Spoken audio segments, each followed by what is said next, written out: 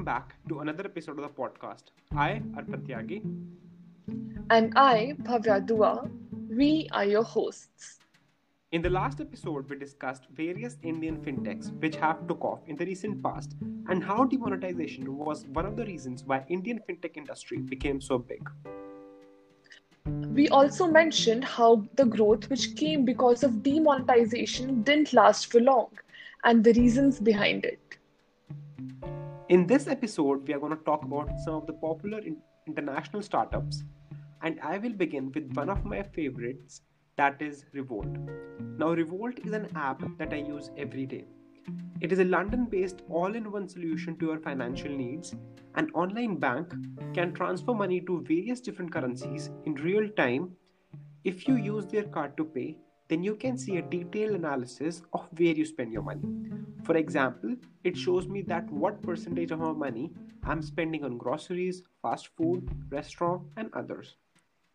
It is a very useful feature because it shows me exactly how much money I'm spending on McDonald's, so it helps to keep a check on myself. That's really interesting. You also told me about how it's helping you save more money than before. Would you like to elaborate on that? I think the major reason is it's just psychological. When you can exactly see your expenditure in the recent week, how much money you're spending where, you're just more mindful of your purchases or your spendings. So I think it's just that. It's making me more mindful of how much money I'm spending at different places, and that just naturally makes me spend lesser on the things that I don't need and I just wants. And other than that, it has an amazing feature called Volt, where you can put some amount of money every month. Basically, it's kind of a piggy bank that we used when we were kids. But the best part is, for every purchase you make, it rounds off the number to nearest 10 and puts that extra money into the vault.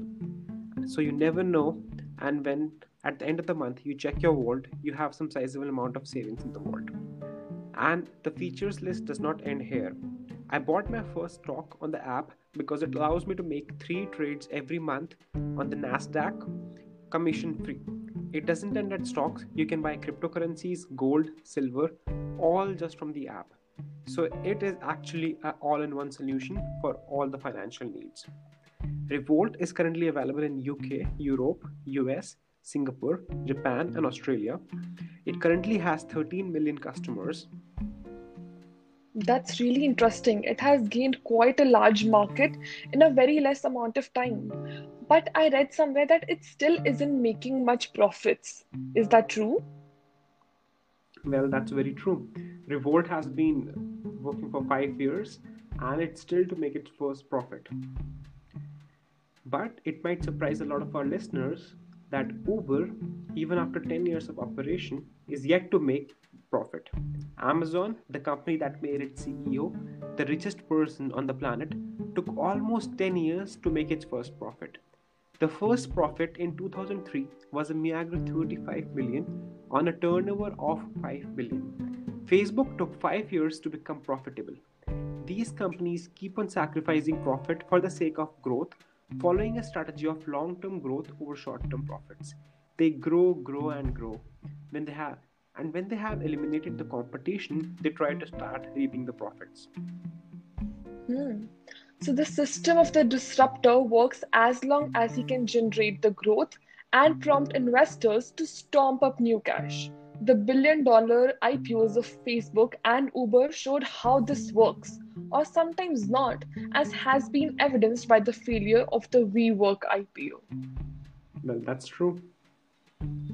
With this, let's go ahead and discuss but the largest fintech startup existing today, Ant Financial. So 5 years ago, Chinese fintech Ant Financial didn't exist, and today it's one of the largest financial institutions in the world. According to 2019 report, Ant, which is an affiliate of Alibaba Group, was 50% bigger than Goldman Sachs, and Ant's most recent valuation came at $150 billion compared to $99 billion of Goldman Sachs. To this, while some say that Ant Financial operates in a larger market and therefore larger scale is to be expected, this doesn't explain the Ant's runaway growth with the Chinese market that has long standing banks gnashing their teeth. The key to Ant's growth lies in its platform based business model. Well, Ant Financial, as you said, is the biggest fintech startup. But before this episode, I hadn't heard the name of the company. And what exactly is this platform based business model you are talking about? So many people would have heard Alipay, and this model starts with Alipay, which is similar to PayPal. Alipay processes payments between any two users, whether they are shoppers and small businesses, roommates, or street performers or commuters. Alipay has over 700 million active users and completed over $8 trillion in transactions in 2017, which is equivalent to 65% of China's GDP. In a cross selling move that is as old as business itself, and Financial also offers other financial services through ecosystems for insurance, credit, loans, credit scorings, and wealth management so that captive audience to that captive audience. What's interesting about Ant Financial is how it has managed to mine gold from its Alipay customer base and use that data to create multiple interlocking platform businesses in financial services. So, Alipay isn't Ant's only financial service platform. It also owns and operates an open insurance marketplace, which offers around 80 insurance companies. It also offers asset management and management services through its other platforms. And not only this, even many of the major mutual fund managers of China have come and collaborated with Ant Financial because of its reach to 180 million users. So basically, Alibaba and Ant Financial are China's Reliance. Well, maybe, but with the larger the growth comes more regulations from the government. And Ant's size have made it an important entity in the Chinese financial industry, and yet Ant is not licensed as a bank. In a country where most large financial institutions are owned or controlled by the government, Ant's success is unusual. Thus, it's not surprising that the Chinese government plans to implement new financial regulations to oversee large fintech companies. According to Bloomberg, the rules may force Ant and some of its peers that straddle at least two financial industries to obtain licenses from the China Central Bank and meet minimum capital requirements for the first time. And if some of the other fintech startups think how it can compete with Ant Financial to reach as one of the largest fintech startups, then Ant Financial isn't just content to capture the Chinese market. It's also exploring its model abroad throughout Asia. It's made substantial investments in Southeast Asia and India, including India's uber successful Alipay clone, Paytm. Yeah. It's also gotten involved with high profile partnerships in Europe, but has made less headway in that region. So, for companies suddenly faced with the prospect of competing against Ant Financial, the recipe for success is to combine the best aspects of Ant's model with what traditional financial institutions already do well. So, the key here is the platform's mindset that underlies everything that Ant does. A platform.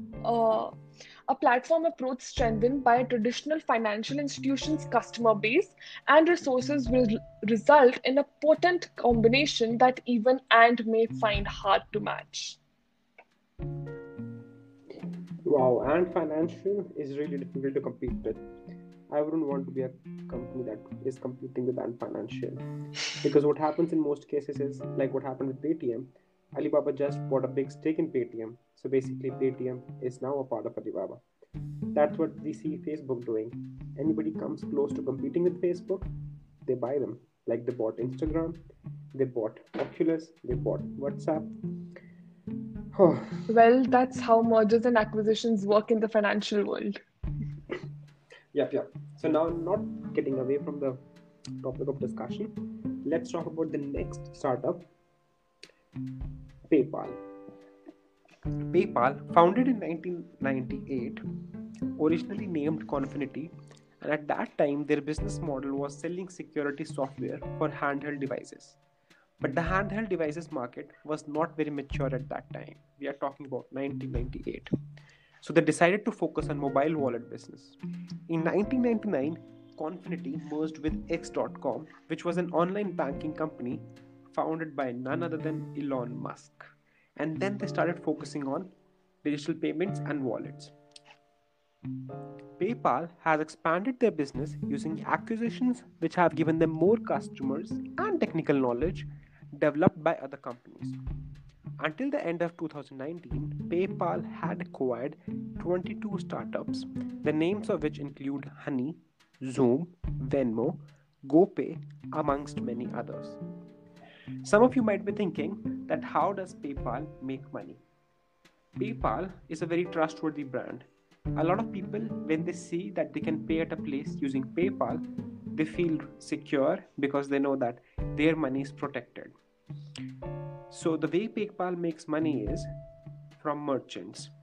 Like merchants who want to find a way to take payments from customers on their website, they pay PayPal a monthly fee and some percentage of every transaction made on their website for the API integration of PayPal onto their website. And that is how PayPal's business model works. They need to have more and more amount of customers or people using PayPal so that then they can push merchants to have PayPal integrated into their website. The more people use PayPal, the more merchants will be pushed to have PayPal integrated into their website. That's really an interesting model, and a model which encourages more and more people to join in the platform. In the beginning days of PayPal in 2002 and 3, PayPal used to just give away $5, $10, $20 for people just to join the platform so that they could get more consumers and then later on force the merchants to take it. That's some really nice marketing skills being used here. Yep. So now coming to the next topic of discussion, we are going to discuss about Robinhood. So many people here would have heard the name Robin Hood in some of the other sense, but not many would have heard this name in the fintech industry. So Robinhood was founded in April 2013, and the company's name comes from its mission to provide everyone with the access to the financial markets and not just the wealthy. And as of January 2015, 80% of the firm's customers belong to the millennial demographic, and the average customer age was 26. 50% of the users who have made a trade use the app daily, and 90% use the app weekly. And by 2018 February, Robinhood had 3 million users account, around the same number as the online broker E-Trade. So from here we can see how it majorly follows its company's name, provide access to everyone and not just the wealthy. And in May 2020, it was announced that Robinhood had raised $80 million in venture funding at a pre-money valuation of $8.3 billion led by Sequoia Capital. And 3 months later, the company announced a $200 million Series G funding round from a new investor. So that is what portrays how great the business model of Robinhood is, and how much not just the customer attraction but also the investor attraction it's gaining. Well, Robinhood has certainly captured the meme market, especially because you can see a lot of, if you are into investing, you can see a lot of memes about how Robinhood traders trade, because generally Robinhood has bought trading to the inexperienced and other people who were not previously inclined to investing in trading. So they just bring a completely new segment of people to the market, and they have their peculiar ways of investing and trading. So if you are into investing, you will see a lot of memes related to Robinhood on Instagram and Facebook. And I think that's a great way of marketing their app because they like that. That's true. And on January 25, 2018, Robinhood announced a waitlist for its commission-free cryptocurrency trading. And by the end of the first day, the waitlist had grown to 12,50,000 users. So, and other than that, it also offers some banking related services as in relation with savings bank accounts, debit cards, and so on and so forth. But not to forget, there has been a charge of security breach on Robinhood. In July 2019, Robinhood admitted to storing customer passwords in clear text and in readable form across their internal systems, according to emails it sent to the affected customers. Robinhood declined to say how many customers were affected by the error and claims that it did not find evidence of the abuse.